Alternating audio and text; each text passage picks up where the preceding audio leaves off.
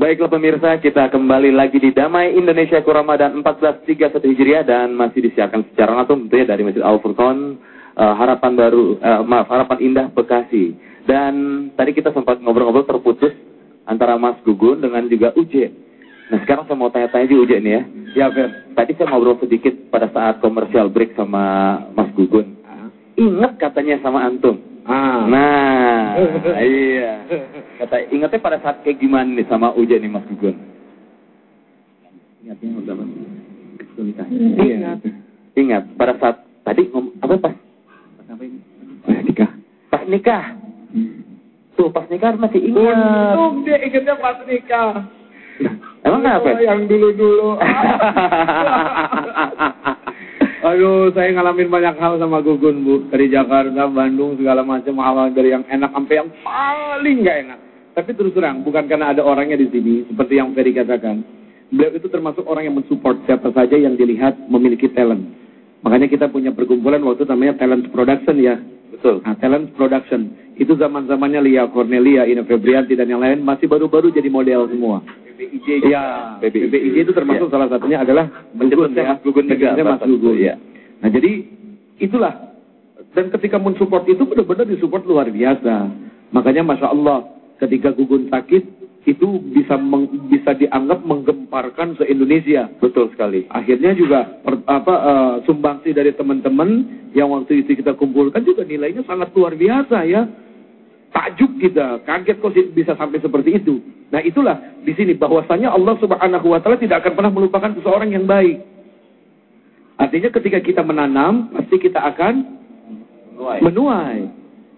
Siapa yang menanam angin akan menuai badai.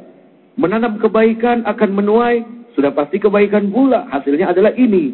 Ini Masya Allah ya. Terlepas dari ujian yang Allah Subhanahu wa taala berikan sekarang, saya hanya berpikir bahwa ini adalah babak demi babak drama yang Allah Subhanahu wa taala berikan kepada kita. Begini, Fer. Allah Subhanahu wa taala itu tidak pernah salah ketika memberikan ujian kepada hamba-Nya. Kenapa Allah Subhanahu wa taala memberikan ujian kepada Mas Gugun? Kepada istrinya, kepada keluarganya. Apakah di sini ada kesalahan Allah? Tidak. Karena Allah tahu Gugun itu pasti lebih bisa tahan ketimbang si Jeffrey. Lu kenal si Jeffrey nggak lu? Kenal. Siapa? Ada anak Pondok Indah sana. Ya. Seandainya ujian itu Allah Subhanahu wa taala berikan kepada si Jeffrey dan istrinya, belum tentu. Kan gitu. Makanya dasar surat Al-Baqarah itu kan ada ibu. La yukallifullahu nafsan illa laha ma kasabat wa 'alaiha mak. Artinya Allah gitu lagi. Cari aman. La yukallifullahu nafsan illa wus'aha, artinya adalah apa? Allah tidak akan memberikan beban yang berat melebihi batas kemampuan orang itu. Ya. Jadi ketika Allah menguji, Allah tahu kalau orang itu mampu menghadapi ujian dari Allah. Betul. Ujian itu seperti sebuah gelas ya, yang diisi oleh air dan airnya itu tidak sampai memenuhi ujung gelas. Hanya sedikit. Cuma masalahnya itu, kebanyakan dari manusia-manusia yang diberikan ujian oleh Allah Subhanahu wa taala tidak tahu bahwa dia memiliki kemampuan untuk bisa menjawab ujian. Makanya sederhana aja, kalau kepengen ujian ya belajar, kalau kepengen bisa ngejawab ujian belajar. Ya. Nah, dari setiap kehidupan detik demi detik, setahun usia kita bertambah, maka itulah ilmu yang Allah berikan. Kita ini sedang sekolah di sekolah kehidupan. Di dunia ini kita sekolah. Namanya madrasah itu namanya adalah dunia. Oke. Di mana pendidikan itu tidak akan pernah bisa didapat di sekolah-sekolah yang biasa. Nggak ada di SMA belajar kehidupan tuh nggak ada. Di universitas manapun tidak ada. Adanya di madrasah dunia. Madrasah dunia itulah banyak memberikan macam-macam pelajaran tentang kehidupan. Nah, mengenai pelajaran kehidupan, Uje, seandainya pada saat posisi suami sedang tidak berdaya untuk memberikan lahir batin kepada istri, dalam arti peranannya jauh lebih penting ketimbang suami, seharusnya bersikap seperti apa untuk peran seorang istri, Uje? Oke. Kita bicara tentang ujian suami. Ujian suami itu adalah manakala dia berada pada posisi tertinggi, ya, Jadi ujian suami itu berada pada titik puncak keberhasilannya secara ekonomi dan secara kekuasaan. Nah ketika suami ini dalam posisi ini nih Bu, waduh ujiannya Masya Allah. Luar biasa deh. Kira-kira ujian paling pertama apa? Hah? Wanita. Tahu dari mana? Kenapa sih perempuan sama perempuan saling sirik-sirik aja? Saya mah bingung deh. Tapi kok saya dengar dari bapak ini apa tadi Pak? Kawin lagi. Hah? Kurang kenceng Pak katanya. Senangnya dalam hati. Kawin lagi ritual. Ya jadi sepertinya ujiannya adalah begitu gitu kan. Nah sekarang bagaimana dengan ujian seorang istri? Ujian seorang istri itu manakala si suaminya berada pada posisi terendah dalam urusan materi. Awas. Hei. Ada nggak bini mau miskin? Hah? Nggak ada. Nggak ada. Di sini semua bini pada mau kaya, keterlaluan benar-benar. Jawabannya jujur banget. Lempeng gitu. Lempeng kayak nggak ada dosa. Itu aja lempeng. Aduh. Makanya bersyukur istri-istri ustadz ya. Kenapa? Ustadznya kaya-kaya, alhamdulillah. Zaman Nabi memiskin semua nabi-nabinya ya. Istrinya tahan-tahan. Kalau zaman dulu seorang suami, para nabi, para rasul berdakwah keliling, istrinya pusing Bu, mau jalan-jalan kagak ada mall. Oh sekarang di mana-mana mall banyak. Bekasi aja mall udah berapa? Ayo kan, belum di dalam rumah mall, molor, itu tidur. Nah jadi begitu ya. Ujian suami adalah manakala dia berada pada puncak tertinggi dalam prestasinya. Nah ujian istri manakala si suami berada pada posisi terendah dalam urusan materi. Inilah yang diuji. Itu yang perlu kita garis bawahi ya. Ya, bukan berarti di sini saya harus menjudge siapa, dan bagaimana. Betul. Kalau saya menganggap bahwa Gugun dan anak itu sedang masuk dalam ujian babak berikutnya. Nah, kembali lagi kita di dunia ini adalah belajar. Betul. Belajar madrasah dunia. Ya, baik Bapak-bapak, Ibu-ibu mungkin saya kasih kesempatan untuk mau tanya langsung sama Mas Gugun. Ada Pak? Mau tanya sama Mas Gugun Pak ya? Iya, oke Pak, silakan Pak. Nama Bapak siapa Pak? Dari mana Pak? Nama saya Hasnanto dari Boulevard Hijau Harapan Indah. Ya, Mas Gugun mau menanyakan saja ya. Ketika pertama kali sudah mulai bisa mengingat dengan baik, apa yang pertama kali teringat pada waktu setelah cukup panjang koma ya pada waktu itu? Mungkin itu saja yang ingin kita tahu. Terima kasih. Yang pertama kali lo inget Gun setelah sakit seperti ini? Nggak tahu. Itu juga sebuah ingatan. Yang pertama dia ingat adalah tidak tahu. Itu juga sebuah ingatan. Jangan dipikir terus yang diingat nggak tahu terus nggak ingat. Justru itulah ingatannya dia nggak tahu. Jadi ini ngerti nggak maksud saya nih ngomong nih? Sama seperti orang ketika ditanya, mau ada yang bertanya? Tidak ada. Tidak ada saja bisa jadi pertanyaan. Betul. Dan bisa ada jawabannya. Sebuah kalimat. Sebuah kalimat. Jadi karena kenapa kok gitu aja? Rabbana ma khalaqta hadza batila. Wahai Tuhan kami, Engkau menciptakan segala sesuatu sungguh dengan tidak sia-sia. Jadi nggak ada sia-sia. Bulu di hidung ada manfaat. Iya benar. Benar nggak Bu? Bau ada manfaat. Gara-gara ada bau orang pada nyari minyak wangi. Iya kan? Gara-gara mules yang dicari WC. Terus kotoran yang dibuang apakah mubazir? Tidak. Jadi rezeki buat siapa? Tukang sedot WC. Tuh ada aja rezekinya. Jadi jangan dibilang tidak ada. Sampai orang meninggal saja memberikan manfaat. Apa buktinya? Tuh lihat doanya para penggali kubur. Ya. Tuh orang-orang kerjanya ngegali kubur, doanya apa kira-kira? Ya Allah, mudah-mudahan besok ada yang meninggal. Kan begitu doanya. Ya Allah. Jadi tidak ada yang sia-sia ya. Ya. Semua ada artinya Pak dalam setiap kata dan setiap ucapan aja ya. Tinggal kita mau mikir apa enggak kan persoalannya. Betul apalah kata Pak Karun. Iya betul sekali ya Pak ya. Puas dong Pak pasti pada jawabannya Pak ya. Jadi Bapak sudah dapat jawaban ya. Bahwa yang dia ingat adalah tidak tahu. Ya baiklah pemirsa. Damai Indonesiaku akan segera kembali tentunya setelah pariwara berikut ini tetap akan mengupas ketika istri lebih berperan dibanding suami. kembali setelah pariwara yang satu ini.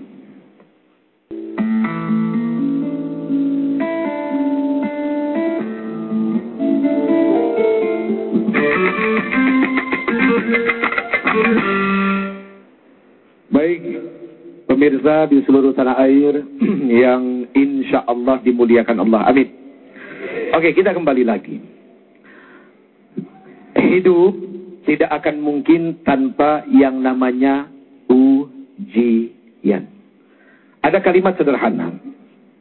Ketika kita diuji oleh Allah Subhanahu wa Ta'ala tentang perkara atau tentang sesuatu yang kita tidak senang dengan ujian itu, maka segera kembalikan kepada rukun iman yang keberapa? Yang ke-6. Wabil qadari khairihi wa syarrihi kullu minallahi ta'ala. Jadi ketika kita diuji dengan satu perkara yang kita tidak senang dengan ujian itu, segera kita kembalikan kepada rukun iman yang ke-6, bahwa takdir yang baik dan buruk itu semua datang dari Allah Subhanahu wa Ta'ala. Ketika kita mengembalikan kepada takdir, maka sesegera mungkin hati ini akan lebih menerima bahwa hidup ini tidak selamanya baik, cuaca tidak selamanya terang, akan ada di mana gelap. Begitu gelap, siap-siap nyalahin lampu. Kan gitu? Gitu nggak kira-kira? Udah gitu aja deh ya. Daripada kelamaan mikir ya. Ketika matahari berganti dengan bulan, maka kita butuh cahaya yang lain. Apa? Cahaya yang memang ada dalam diri kita. Di sini pentingnya memunculkan cahaya. Supaya apa? Cahaya itu kan memberitahukan jalan. Menginformasikan di mana benda ini, di mana benda itu. Sehingga kita ada kemudahan untuk mencari sesuatu yang akan menyulitkan kita. Kita tetap butuh cahaya. Cahaya siapa yang kita butuhkan? Cahaya Allah Subhanahu wa Ta'ala. Allahu nurus samawati wal ard. Masalu nurihi kamishkatin fiha misbah. المصباح في زجاجة الزجاجة كأنها كوكب دري يوقد من شجرة مبادر. Mubazir kalau nggak diterusin ini ayat sayang. Mubarakah. Jadi Allah itu cahaya langit dan bumi. Ini yang kita butuh. Kalau cahaya ini, Pak, mohon maaf, ini cahaya kebendaan. Kita butuh cahaya ini hanya untuk melengkapi urusan mata ini. Tapi ketika kita membutuhkan cahaya Allah untuk melengkapi, mencari jalan kebenaran. Rasul menganjurkan ketika seseorang ditimpa dengan satu musibah bencana, Allahumma lakal hamdu wa ilaikal mustaka wa antal musta'an wa la haula wa la quwwata illa billahil aliyil. Ya Allah, segala puji hanya bagi Engkau. Wa ilaikal mustaka, dan kepada Engkau aku adukan semua urusan-urusan aku. Digaris bawahi dalam arti bahwa Allah tempat kita curhat. Bu, kalau curhat ke Allah mah insya Allah deh, nggak usah khawatir ember. Tapi kalau kita curhat sama tetangga, yang kadang-kadang kita anggap akrab, sekali waktu keles aja. Gue udah tahu tuh rahasia dia tuh. Selesai udah kiamat sugro aja urusannya. Makanya Rasul mengajarkan gitu. Wa ilaikal mustaka, dan kepada Engkau aku adukan semua urusanku. Wa antal musta'an, dan Engkaulah sebaik-baik yang memberikan pertolongan. Wala haula wala quwwata illa itu harus ditekan ya. Illa. Jadi kecualinya itu dengan penuh keyakinan bahwasanya Allah menjadi penolong dalam kalimat haulaqah. Haulaqah itu la haula wala quwwata illa billahil aliyil azim. Gitu. Subhanallah, cakep bener ya. Kita ingat bahwa Allah selalu menolong kita dalam keadaan apapun juga, kesulitan apapun juga. Nah, ini juga berlaku dengan saudara-saudara kita yang ada di Pakistan juga nih, Uje nih ya. Dan di Pakistan sana kan sedang sering sekali mengalami musibah yang besar segala macam. Dan sekarang bagaimana sih situasi selama bulan suci Ramadan yang berada di Pakistan?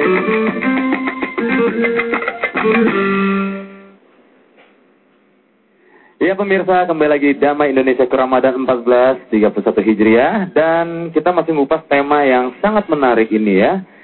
Peranan istri lebih dominan ketimbang suami. Nah, ini banyak segala aspek yang bisa kita petik dari kehidupan sehari-hari. Mungkin kadang pada saat suami ya Pak ya, pada saat posisi suami, wah tiba-tiba masalah ekonomi lah, kita garis bawahi masalah ekonomi, suami tiba-tiba merosot. Sang istri biasa mendapatkan subsidi dari suami yang jauh lebih dan akhirnya harus menerima kenyataan seperti itu.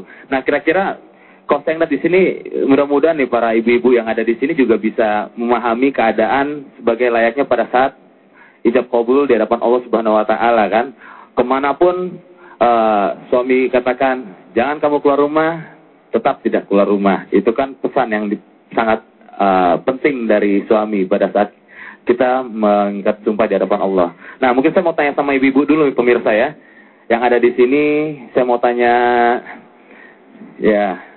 Nah, Ibu, Assalamualaikum Ibu. Ya.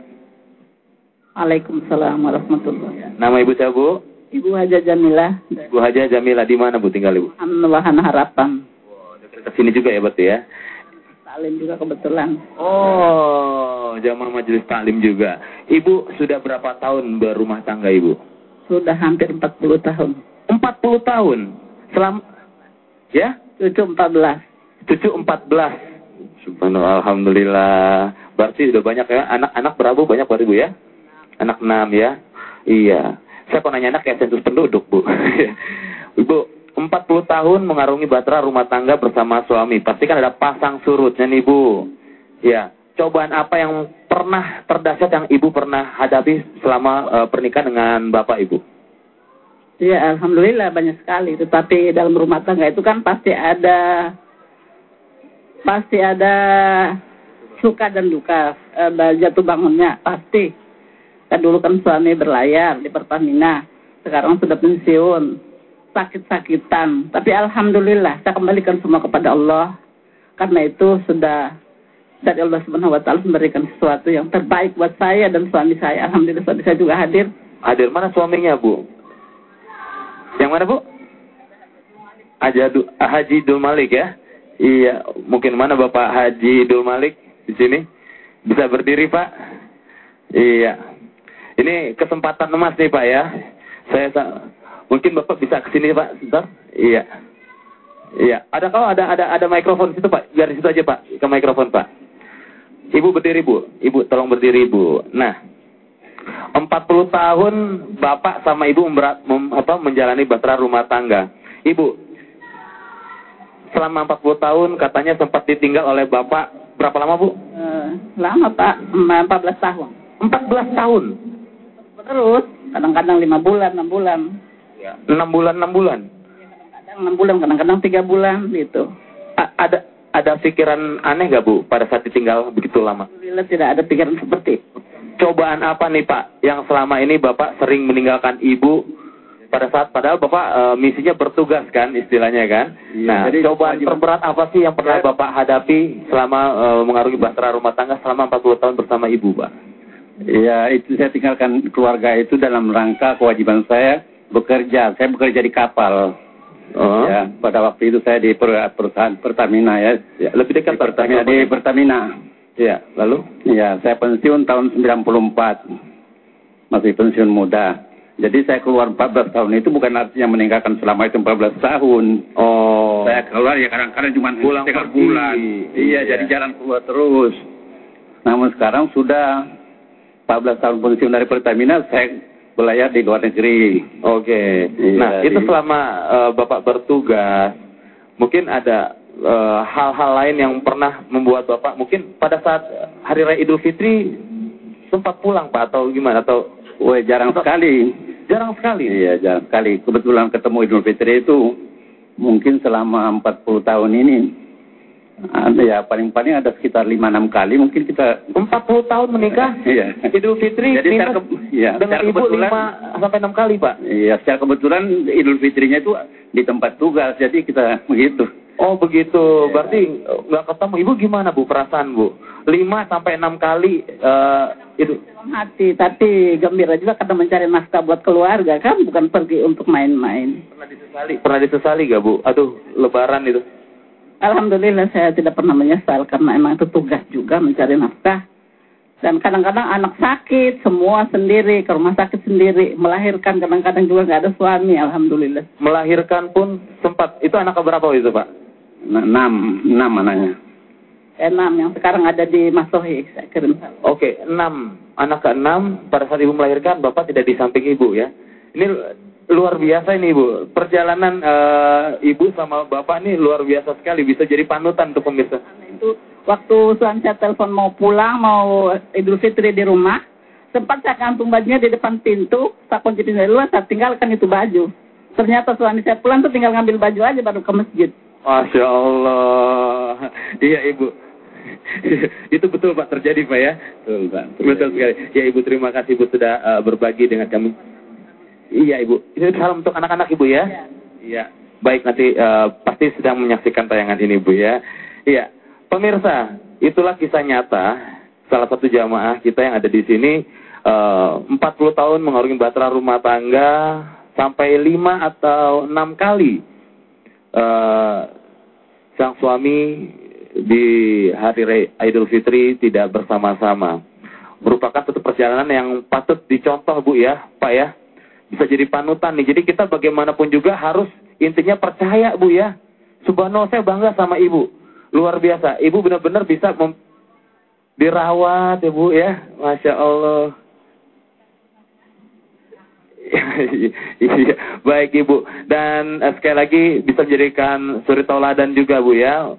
Untuk Anda juga pemirsa tentang perjalanan salah satu jamaah kita beserta sang suami. Dan sekarang saya akan memberi kesempatan untuk kuis interaktif, untuk interaktif, ya, untuk bertanya seputar tema kita. Dan sebelumnya pemirsa saya ingatkan kepada Anda, setelah sesi ini kita akan membagi hadiah, yaitu rezeki sebesar 1 juta rupiah.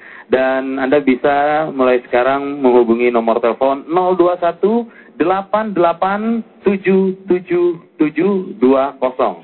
Sekali lagi, 021-887-7720 untuk kuis interaktif tentunya setelah sesi nanti. Ya, baik, sekarang saya mau kasih kesempatan siapa yang mau bertanya nih. Ada Ibu? Bapak dulu?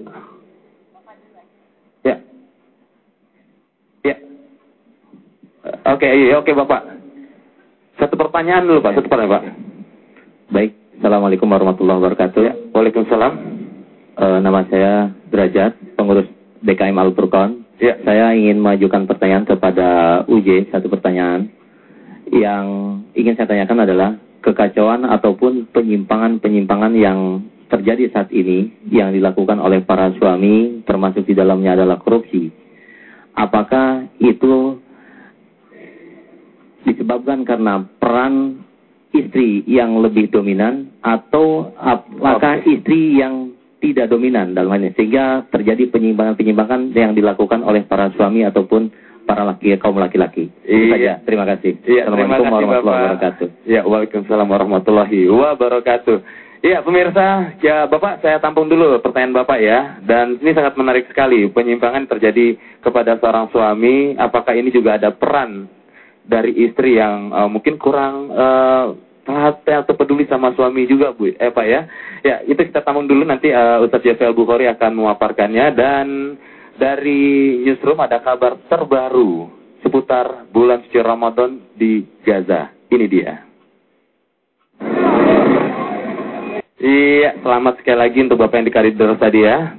Dan tentunya pemirsa, sebentar lagi sudah memasuki waktu imsak. Ya, saya ingatkan kepada Anda yang masih melaksanakan makan sahur, yang masih minum, yang masih merokok, yang masih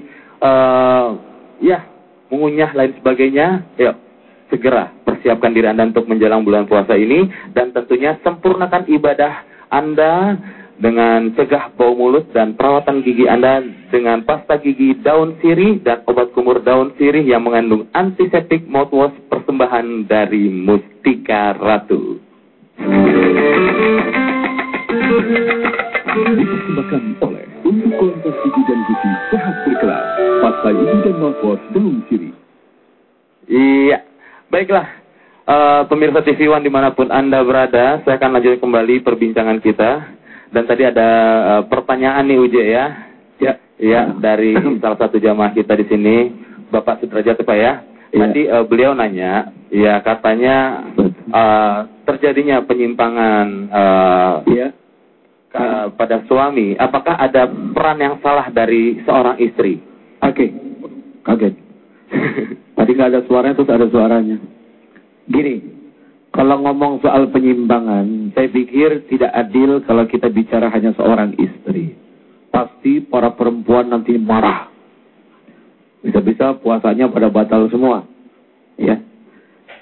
Kita harus adil dan bijak karena memang adil dan bijak itu sangat dicintai. Bicara penyimpangan, istri misalnya. Apa sih hak dan kewajiban seorang istri kepada suami? Menuntut suami.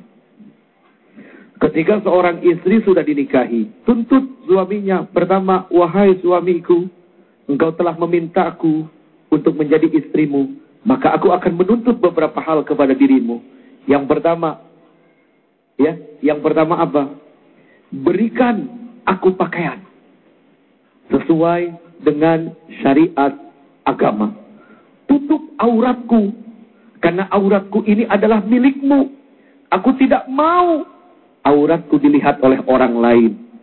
Oh, para istri gitu nggak sama suaminya? Ya. Halo.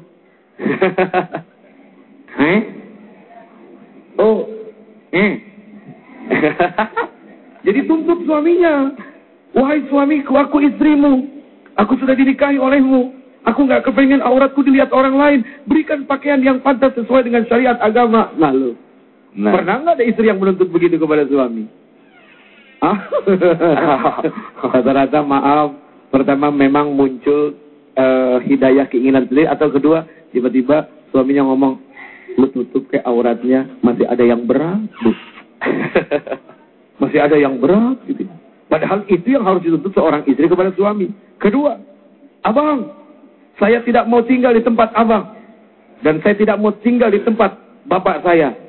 Artinya apa? Ngontrak aja udah, meningkatnya kecil, tapi usaha mandiri. Tuh, usaha mandiri. Yang ketiga, abang, kerja sana. Saya nggak peduli banyak yang dibawa, tapi bagaimana yang sedikit itu memunculkan keberkahan dari sisi Allah Subhanahu wa Ta'ala. Jadi itu. Dan ada beberapa hal lagi. Nah, ketika hal-hal yang sudah dituntut oleh seorang istri kepada suami ini tidak bisa dipenuhi, maka bersabarlah. Karena sabar itu adalah baik. Tidak ada yang paling hebat untuk bisa melawan segala satu masalah yang berat seberat apapun kecuali sabar. Ingat, dunia memiliki harta karun, yaitu permata, berlian, intan, emas, dan segala macam. Ternyata akhirat juga memiliki harta karun. Apa harta karunnya? Salah satunya adalah sabar. Ketika kita diuji kemudian kita sabar, kita sedang dikayakan oleh Allah Subhanahu wa Ta'ala. Iya Pak ya. Langsung nih Pak, langsung dapat jawaban pasti gitu Pak ya. Subhanallah. Ya, kita kasih kesempatan berikutnya. Oke Ibu. Ya, silakan Ibu. Assalamualaikum warahmatullahi wabarakatuh. Waalaikumsalam warahmatullahi wabarakatuh. Alhamdulillah, kami senang sekali bertemu dengan Ustaz Jeffy yang kedua kali dilaporkan kami. Oh, 2 kali ya? Iya. Kok saya lupa sih? Dulu masjidnya belum begini ya? Iya, alhamdulillah. Sekarang sudah begini. Terus kalau begini mau gimana? Kenapa, Pak Ustaz? Kalau udah begini masjidnya mau gimana lagi? Mudah-mudahan gak hanya bagus bangunannya, tapi kualitas yang isinya juga makin bagus. Amin. Soalnya banyak orang bikin masjid kayak bikin keranda. Buat ngangkut mayit, habis bikin gak ada yang mau nempatin. Ya? Jadi masjid hanya seperti museum. Ya, silakan Ibu. Terima kasih Pak Ustaz. Insya Allah di sini jamaahnya rajin-rajin. Amin. Pak Ustaz, yang ingin saya tanyakan di dalam peranan istri yang dominan, sering sekali terekspos bahwa istri sebagai objek. Namun ketika pada saat ujian datang terhadap istri, tidak terhadap suami, puncaknya itu. Nah, bagaimana tanggapan dari Pak Ustadz Jeffrey mengenai, kan jarang sekali terekspos bahwa bagaimana perilaku yang solehah suami ketika sang istri sakit yang bertahun-tahun, menderita, dan ketika itu pun kami melihat banyak sekali hal-hal yang tidak tercuat, bahwa bagaimana seorang suami yang soleh dapat terekspos juga untuk kepada semua para suami di Indonesia menyikapi, menjadi sebagai begitu. Terima kasih Pak Ustadz. Saya rasa Pak Ustadz lebih tahu. Assalamualaikum warahmatullahi wabarakatuh. Waalaikumsalam warahmatullahi wabarakatuh. Segala sesuatu kalau ditempatkan pada tempatnya dan sesuai dengan porsinya, insya Allah akan jadi baik. Amin, amin. Suami marah-marah bagus nggak? Hah? Marah-marah bagus apa enggak? Kalau marah boleh, marah-marah yang tidak boleh. Iya. Kalau marah pakai takaran, tapi kalau marah-marah kelebihan takaran. Jadi kalau ibu kepengen ingat bapak sisa saldo pahala, gampang. Ingat aja kapan terakhir marah-marah. Jadi marah-marah itu akan menghapuskan amal. Jadi ketika suami juga tukang marah-marah, istri tukang marah-marah, habis semua pahalanya ya. Tidak ada apa-apa. Kalau kita bicara soleh, bukan saya yang pintar untuk bicara soleh, karena saya sendiri lagi bingung nyari si soleh kemana itu. Ya, soleh itu kan ukurannya adalah Al-Quran dan Sunnah. Nah, yang mampu memunculkan sakinah, mawaddah, warahmah. Terus terang jujur Bu, saking solehnya seorang suami gitu ya, saya kepengen punya istri 4. Masya Allah, Ustadz mau istri 4, waduh. Pusing saya dengarnya. Langsung imsak. Langsung imsak. Berarti nggak boleh marah. Saya habis ngomong tidak boleh marah dulu. Saya juga belum dijawab. Iya, benar. Yang dimaksud punya istri 4 tuh apa? Gitu. Betul sekali. Ya. Pertama istri kulit apa enggak? Ya, saya ingatkan untuk pemirsa sudah memasuki waktu imsak untuk wilayah Indonesia bagian barat. Iya. Baiklah Ustadz, langsung aja menyimpulkan pertemuan kita pada kesempatan pagi dini hari dan langsung ditutup dengan doa. Ya. Tapi harus jawab dulu yang tadi. Silakan, apa tahu ya. Soalnya TV ya. Apa mau cicet dulu sama Gugun ngobrol sebentar? Silakan. Ferry atuh yang ini kerjaannya Ferry. Oke. Iya.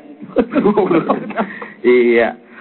Saya mau tanya, kalau sama Mas Gugun, kan selama nih sama Mas Gugun nih, dibantuin segala macam. Nah, Mas Gugun rencananya nih Mas Gugun untuk kedepannya, ya, untuk kedepannya Mas Gugun kira-kira pengennya seperti apa sih Mas Gugun? Ingin apa, terjun kembali ke dunia entertain atau mungkin mau jadi mubalik seperti Ustadz Jeffrey atau keinginan, impian?